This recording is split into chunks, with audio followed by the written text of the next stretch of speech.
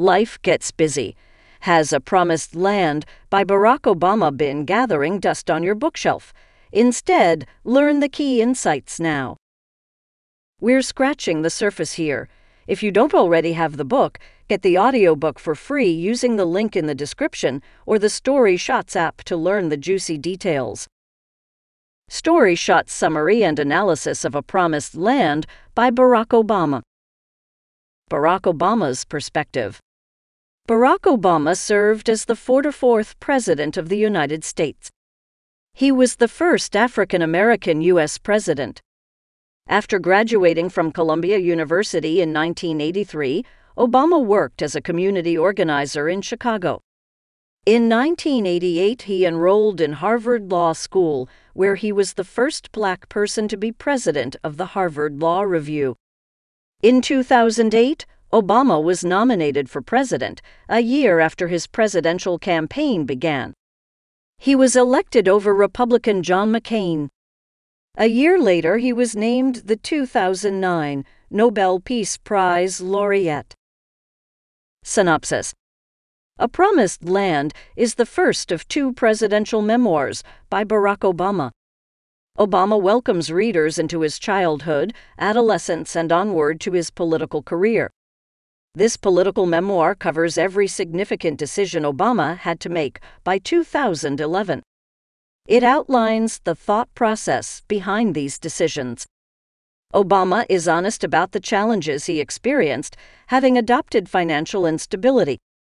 He also outlines that he had to straddle between optimistic hope and the reality of tough decision-making. Story Shot Number 1: Obama's Childhood in Hawaii. Obama covers his childhood in each of his books. This is the first book to describe his upbringing in Hawaii in depth. After living in Indonesia for his younger childhood, Obama moved back to Hawaii and lived with his maternal grandparents. These grandparents had left the Midwest before Obama was born to escape the racial turmoil of the 1960s. Obama was a teenager and went by the nickname Barry. He spent his teenage years in Hawaii playing basketball and chasing girls. He still retains strong friendships from this time, and his transformation astonishes these childhood friends. To them, the teenage Barry turning into President Obama is a miracle. These same passions for sport and girls transferred over to his college days. He did not engage with student groups or political clubs. Instead, he spent most of his time playing basketball and partying. Obama states that part of his insufficient direction at this age was because he was uneasy in his own skin. He describes himself as from everywhere and nowhere at once. Obama hardly knew his father. Barack Obama Sr. worked in Kenya, and they only ever met once when Barack Jr. was 10. But the two Baracks kept in touch by letter. This lack of a secure identity led Obama to his eventual cure, books. He frequently visited a jumble sale in Honolulu and came home with piles of second-hand books. These books and the characters within them became his companions and solace. That said, Obama admits he also had mixed motives for reading certain books. For example, he read Marx to talk to the long-legged socialist who lived in his dorm. He also read Foucault to connect with the ethereal bisexual who wore mostly black. Obama loved reading, but he also continued to have a passion for fascinating women. Another habit Obama picked up during his adolescence was smoking. This is a habit that he struggled to tackle during the early years of his presidency. Obama admits he sometimes secretly smoked up to 10 cigarettes a day. The inspiration for him quitting was his daughter, Malia. Malia frowned upon the smell of smoke on Obama's breath. This was enough to stop his smoking habit.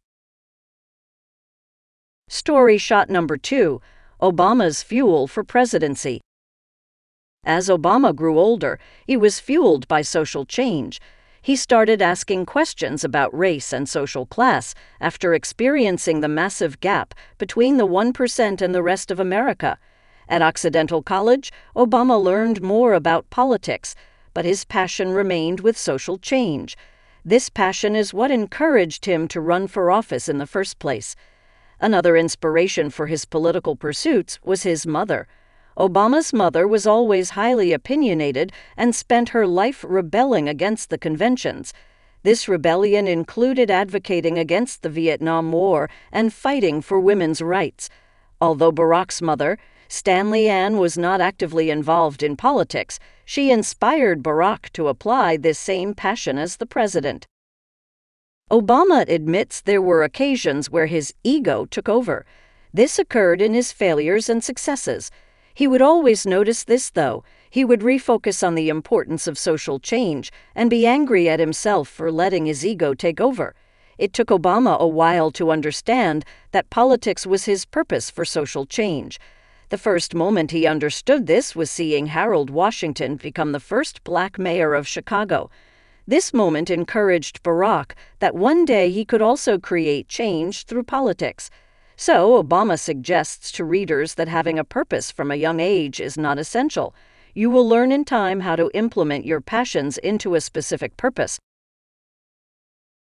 Story shot number 3: Obama's Illinois Senate race. Another factor that fueled Obama was his family. Obama explains that one of his biggest failures happened when running for a congressional seat in Illinois in the mid-1990s. The result of this election was a resounding loss. Obama was trounced by his competitor. He uses this failure as an example of how he regroups.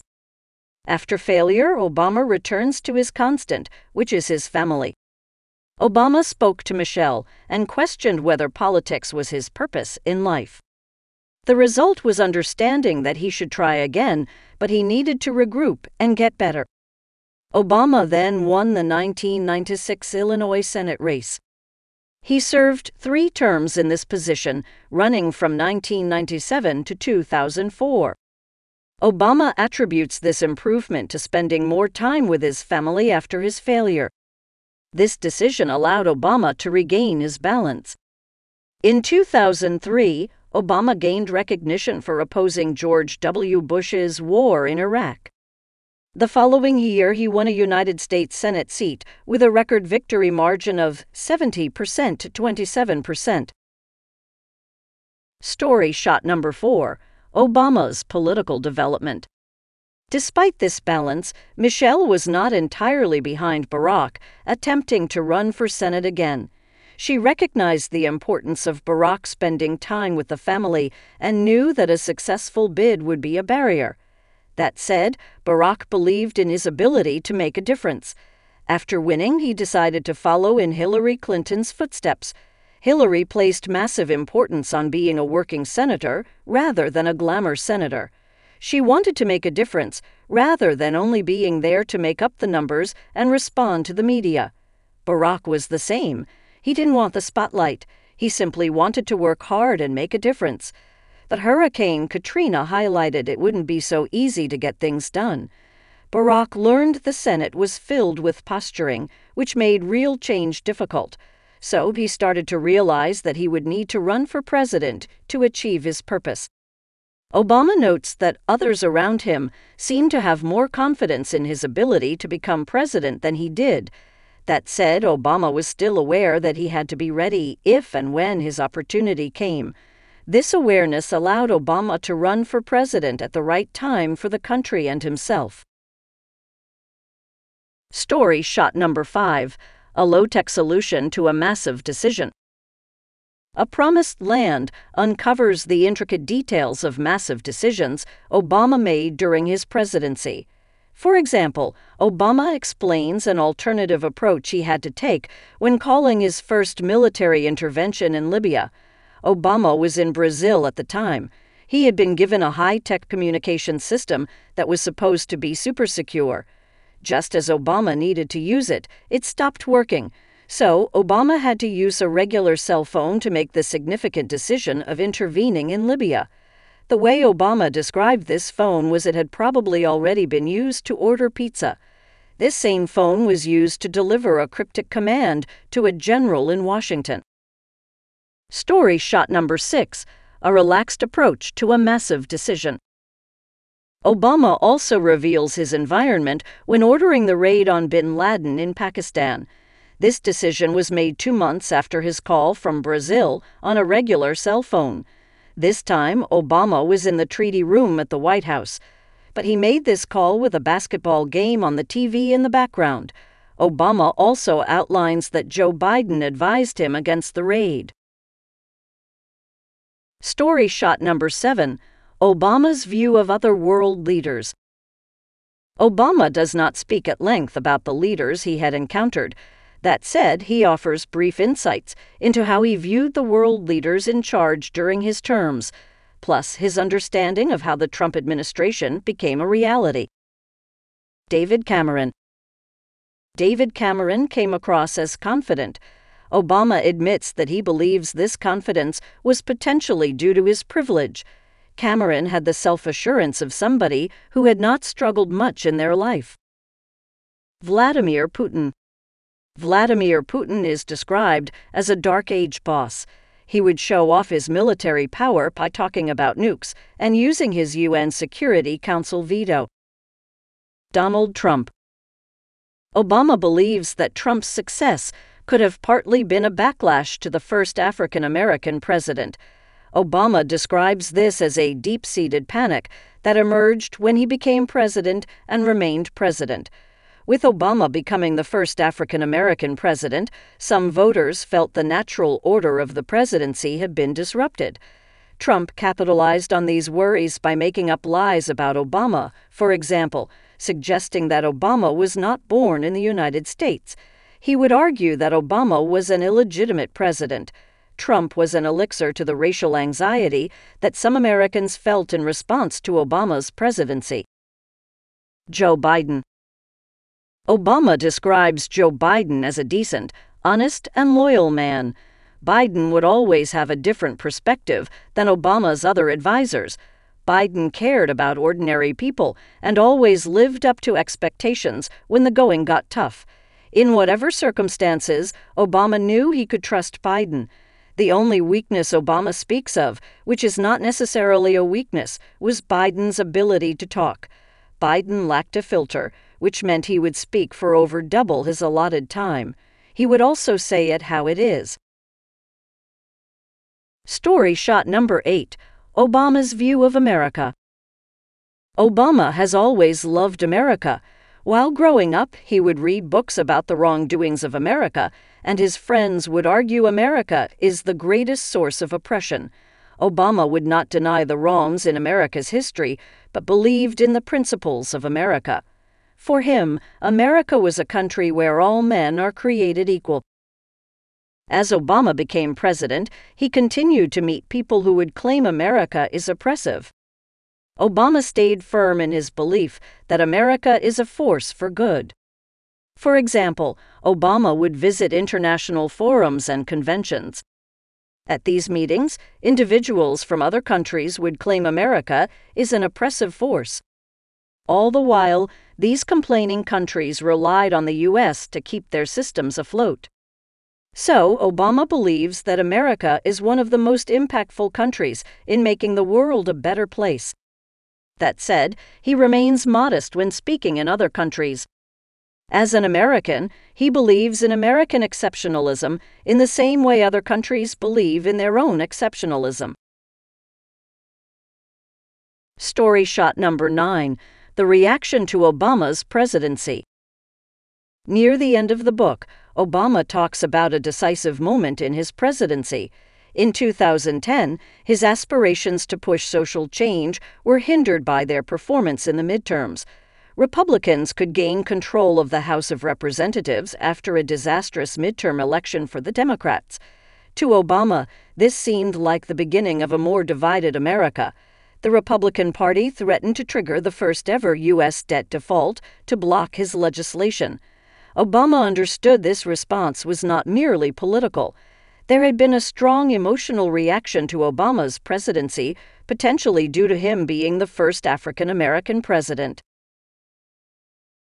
Story shot number 10. Obama's view of his presidency. Overall view. Obama believes his presidency had a net positive impact. He took charge when the U.S. was in a financial crisis and unified the country.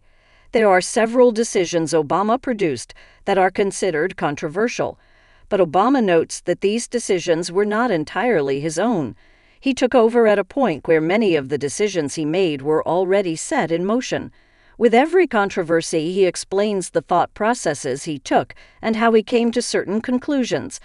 Ultimately, Obama still stands by every decision he made.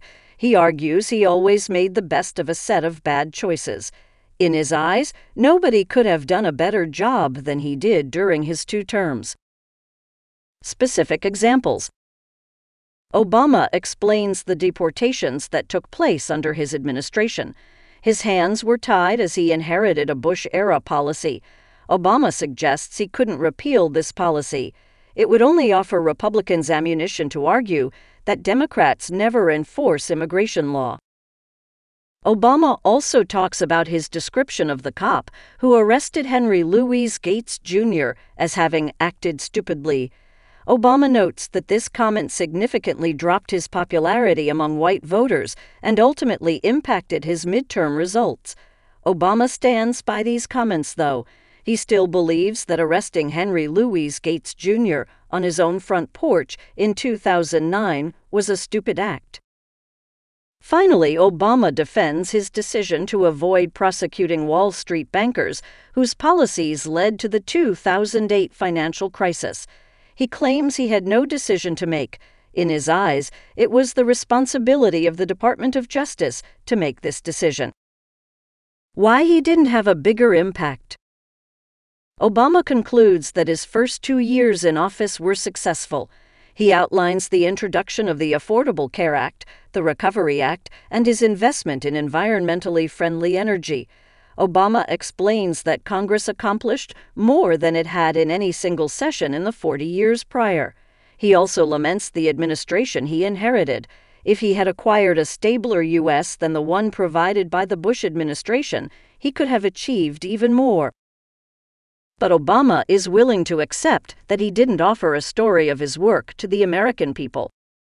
The Republican Party attempted to block as much legislation as possible. Obama didn't make it clear the efforts he was making to push social change. Obama admits that Roosevelt would not have let Republicans shape his presidency in the same way. This is Obama's biggest regret. Final summary and review of A Promised Land. A Promised Land offers a unique insight into the first volume of Barack Obama's presidential memoirs. Obama explains that although his family has always fought for justice, he was the first to venture into politics. This was not a lifelong dream, though. His childhood friends would never have predicted the party-loving smoker Barry would become President of the United States. As well as guiding readers through his journey to the Oval Office, Obama also provides insight into the challenges associated with presidential power. He has had to make tough decisions, but being the leader of such an influential country requires these tough decisions. How did you like this summary and analysis? What did you learn? Let us know and inspire others by sending us a tweet at StoryShots or leaving us a comment. Rating. We rate this book 4.5 out of 5. This was the tip of the iceberg. To dive into the details and support the author, get the audiobook for free using the link in the description or the app.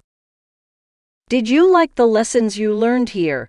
Share to show you care or let us know by contacting our support at getStoryShots.com. We're looking forward to your feedback. Did you like this audiobook summary? Click the like button now to support our channel. If you don't want to miss out on new free audiobook summaries, subscribe and click the bell button. You can also download our free app and enjoy thousands of other summaries of best-selling nonfiction books that are available in text, audio, and animated formats. StoryShots has been featured by Apple, Google, and The Guardian as one of the world's best reading and learning apps. Go to GetStoryShots.com and download the app today.